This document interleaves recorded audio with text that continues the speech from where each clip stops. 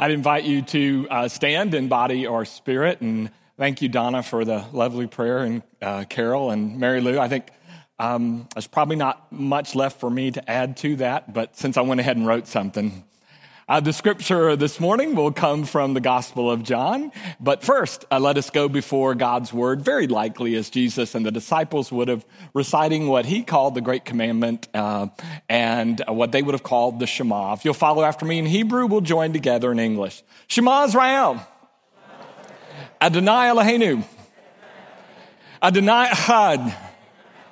Hear, O Israel, the Lord is our God, the Lord alone. Love the Lord your God with all your heart and with all your soul and with all your strength, and love your neighbor as yourself. For the past couple of weeks, we were at the last night of Jesus' life in the Gospel of John, and now we go forward to after the resurrection where Jesus, as Roger mentioned, meets his disciples, and he's prepared breakfast for them in a fire by the lake. Picking up the story in verse 15 of chapter 21. When they'd finished eating, Jesus said to Simon Peter, "Simon, son of John, do you love me more than these?" "Yes, Lord, you know that I love you," he said. Jesus said, "Feed my lambs." Again, Jesus said, "Simon, son of John, do you truly love me?" He answered, "Lord, you know that I love you." "Take care of my sheep," Jesus said. The third time he said to him, "Simon, son of John, do you love me?" Peter was hurt because Jesus asked him the third time, "Do you love me?" He said, "Lord, you know all things. You know that I love you." Jesus said, "Feed my sheep. I tell you the truth, when you were younger, you dressed yourself and went where you wanted. But when you are old, you will stretch out your hands and someone else will dress you and take you where you do not want to go." Jesus said this to indicate the kind of death by which Peter would glorify God. Then he said to him, "Follow me." This is the word of the Lord. Thanks be to God. Be seated, please.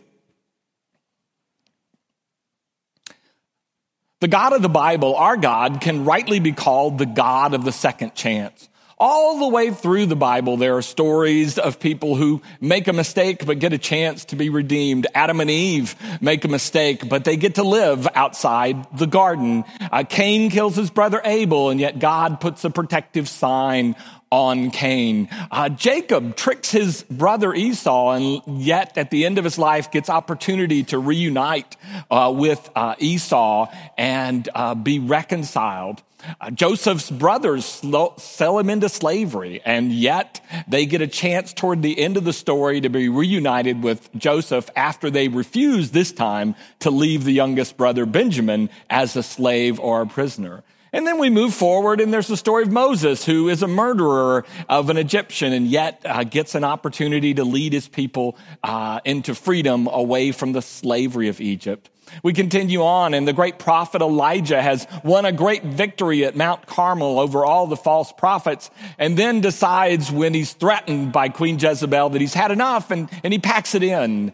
But God hunts him down and at a broom tree offers him a second chance. Then there's Jonah, called by God to go preach to the wicked people at Nineveh, and Jonah decides he'd rather not. Ends up, of course, being thrown overboard, swallowed by a large fish, and spit up on land and given a second chance. And of course, the second chance theme continues in the New Testament. Paul, who has persecuted the followers of Jesus, suddenly gets opportunity now to convert people to Jesus. But perhaps the classic example of the second chance in all the Bible is Peter. On the last night of Jesus' life, when he was betrayed by Judas, he was also betrayed by Peter, one of his closest disciples, who denied even knowing him 3 different times as he sat by a fire. And now, sometime later after the resurrection, they're by a fire again. And Jesus gives Peter that proverbial second chance 3 times. Once for each denial, he says, comes up with this question, "Peter, do you love me?" Truly, we have a God of the second chance. As I was thinking through the Bible, I couldn't think of too many times when folks didn't get second chances, but one of them really stands out to me. It's a tribe of people called the Amalekites. And when Moses' people were escaping from Egypt, there were 600,000 men and untold women and children that are escaping. And so you might imagine they're quite a long line stretched as they go through the desert, having crossed the Red Sea. And one of the things that happens is there's a tribe called the Amalekites who comes and swoops down to do battle with and take into slavery everyone at the end of the line, nursing mothers, small children who can't keep up a very fast pace, the elderly, the infirm, those who are battling illnesses. They are all swept up into slavery. And God says, in words that are amazing to me, God said, I will never forget this, and I will blot out the Amalekites. And in the Old Testament, you see God basically keeping that commitment about the Amalekites. What was the difference between the Amalekites and Peter? Well, I will tell you the thing about the Amalekites that's so terrible, Moses will say later, is that they picked on the helpless. They picked on the weak. And I think that's interesting because what's Peter's second chance but to do this, to feed my sheep and take care of my lambs? Now, obviously, I'm not a shepherd, but I made enough trips to Israel and to Turkey to understand something of shepherding in the Middle East. And I have to tell you that sheep are not the Phi Beta Kappa of animals. Sheep are not always the smartest of animals. They are vulnerable. They need protection. They need guidance. We might call them weak.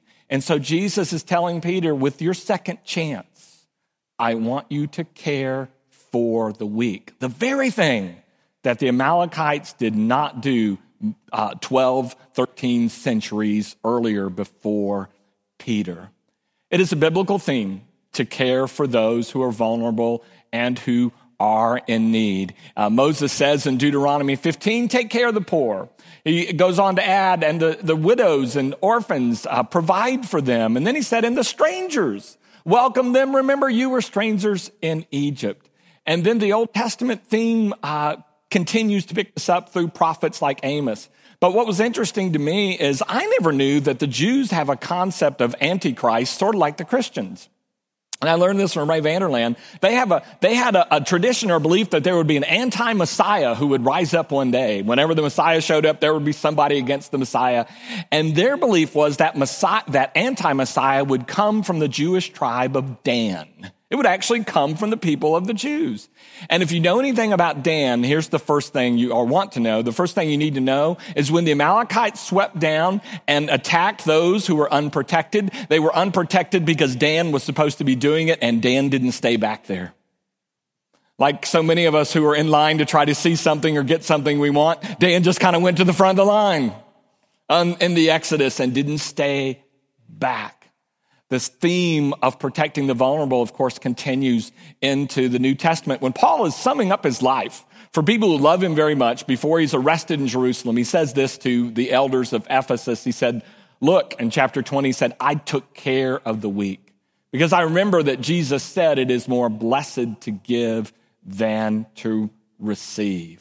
Caring for those in need is a theme Jesus, of course, picks up in the Gospel of Matthew.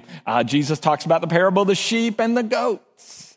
And what he says is, if you've done something for the least of these, you have done it for me. And he puts it all together in John 21 and ties a bow on it. When in the resurrection, he talks to the disciples about what it is to follow him. And basically he says, you can't follow me without feeding those others. In other words, you can't love me unless you love people who are in need.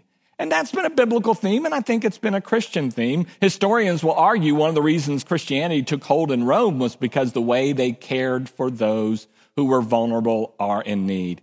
And so I want to suggest to you this morning the measure of us as a church at Alamo Heights or as a denomination or just Christianity in general is basically, according to Jesus, how do we care for those who are vulnerable and weak?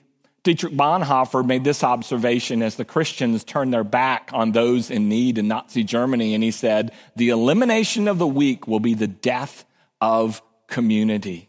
Dorothy Day, the great reformer, of more than a century ago once made this observation, that Jesus had convicted her that she only loved God as much as she loved the person she loved the least.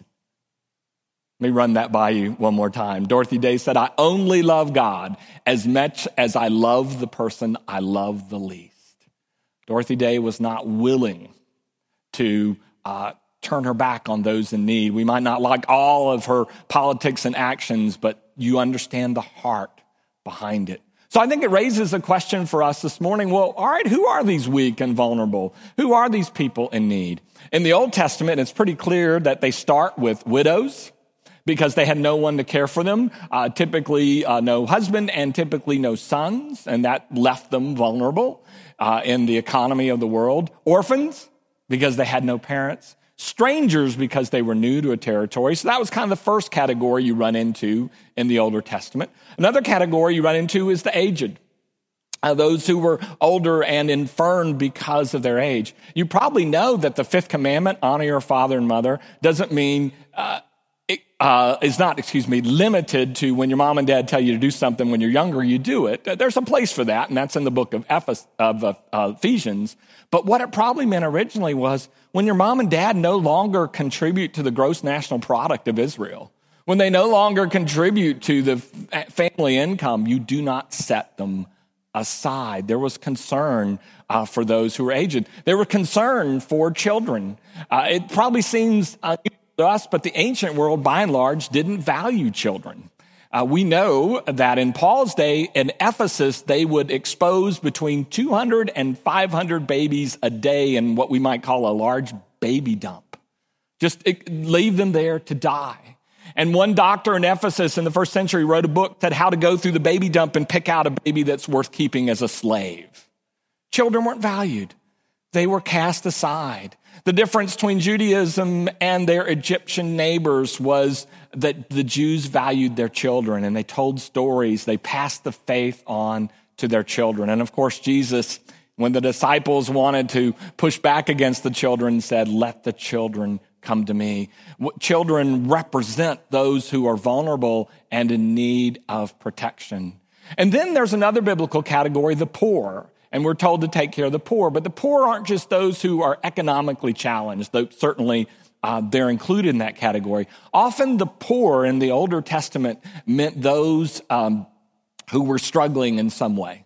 Maybe they're struggling with illness. Maybe they're struggling with grief or a life transition. Maybe they're struggling in a relationship. They're having a difficulty at some point. They become what's known as the poor. And Jesus, following the teaching of the Old Testament, said, these people who are vulnerable, that's the measure of your faith. Now, one of the things Jesus does in this passage, and you watch English translations try to pick it up, but it's hard to do. The one I read you will use the word truly love instead of love. But what Jesus says, apparently in the Greek, is like, Peter, do you agape me? Do you love me like I love you, agape? And Peter's response is, I philia you, like Philadelphia. I love you like a brother. And Jesus says, all right, Peter, do you agape me? And Peter's response is, I philia you. I mean, I love you like a brother or a good friend, Jesus. And then the third question is, Jesus said, okay, Peter, do you philia me? Do you love me like a brother or a friend? And Peter says, yes, I philia you. So one line of thinking is that Jesus says, you got to start somewhere, Peter. I'll start with wherever you love me as best you can, and we'll start there and take care of my sheep. But I think, to me, a better interpretation might be it doesn't matter what word the Romans or the Greeks or Americans use for love, whether it's brotherly love, romantic love, faithful love in terms of Christianity, whatever the word is for love, if it doesn't include care and protection, it's not love. Pick out whatever your concept of love is, and if it doesn't include for caring and protecting the one who's loved, biblically, it's not love. So Peter gets a second chance to really love.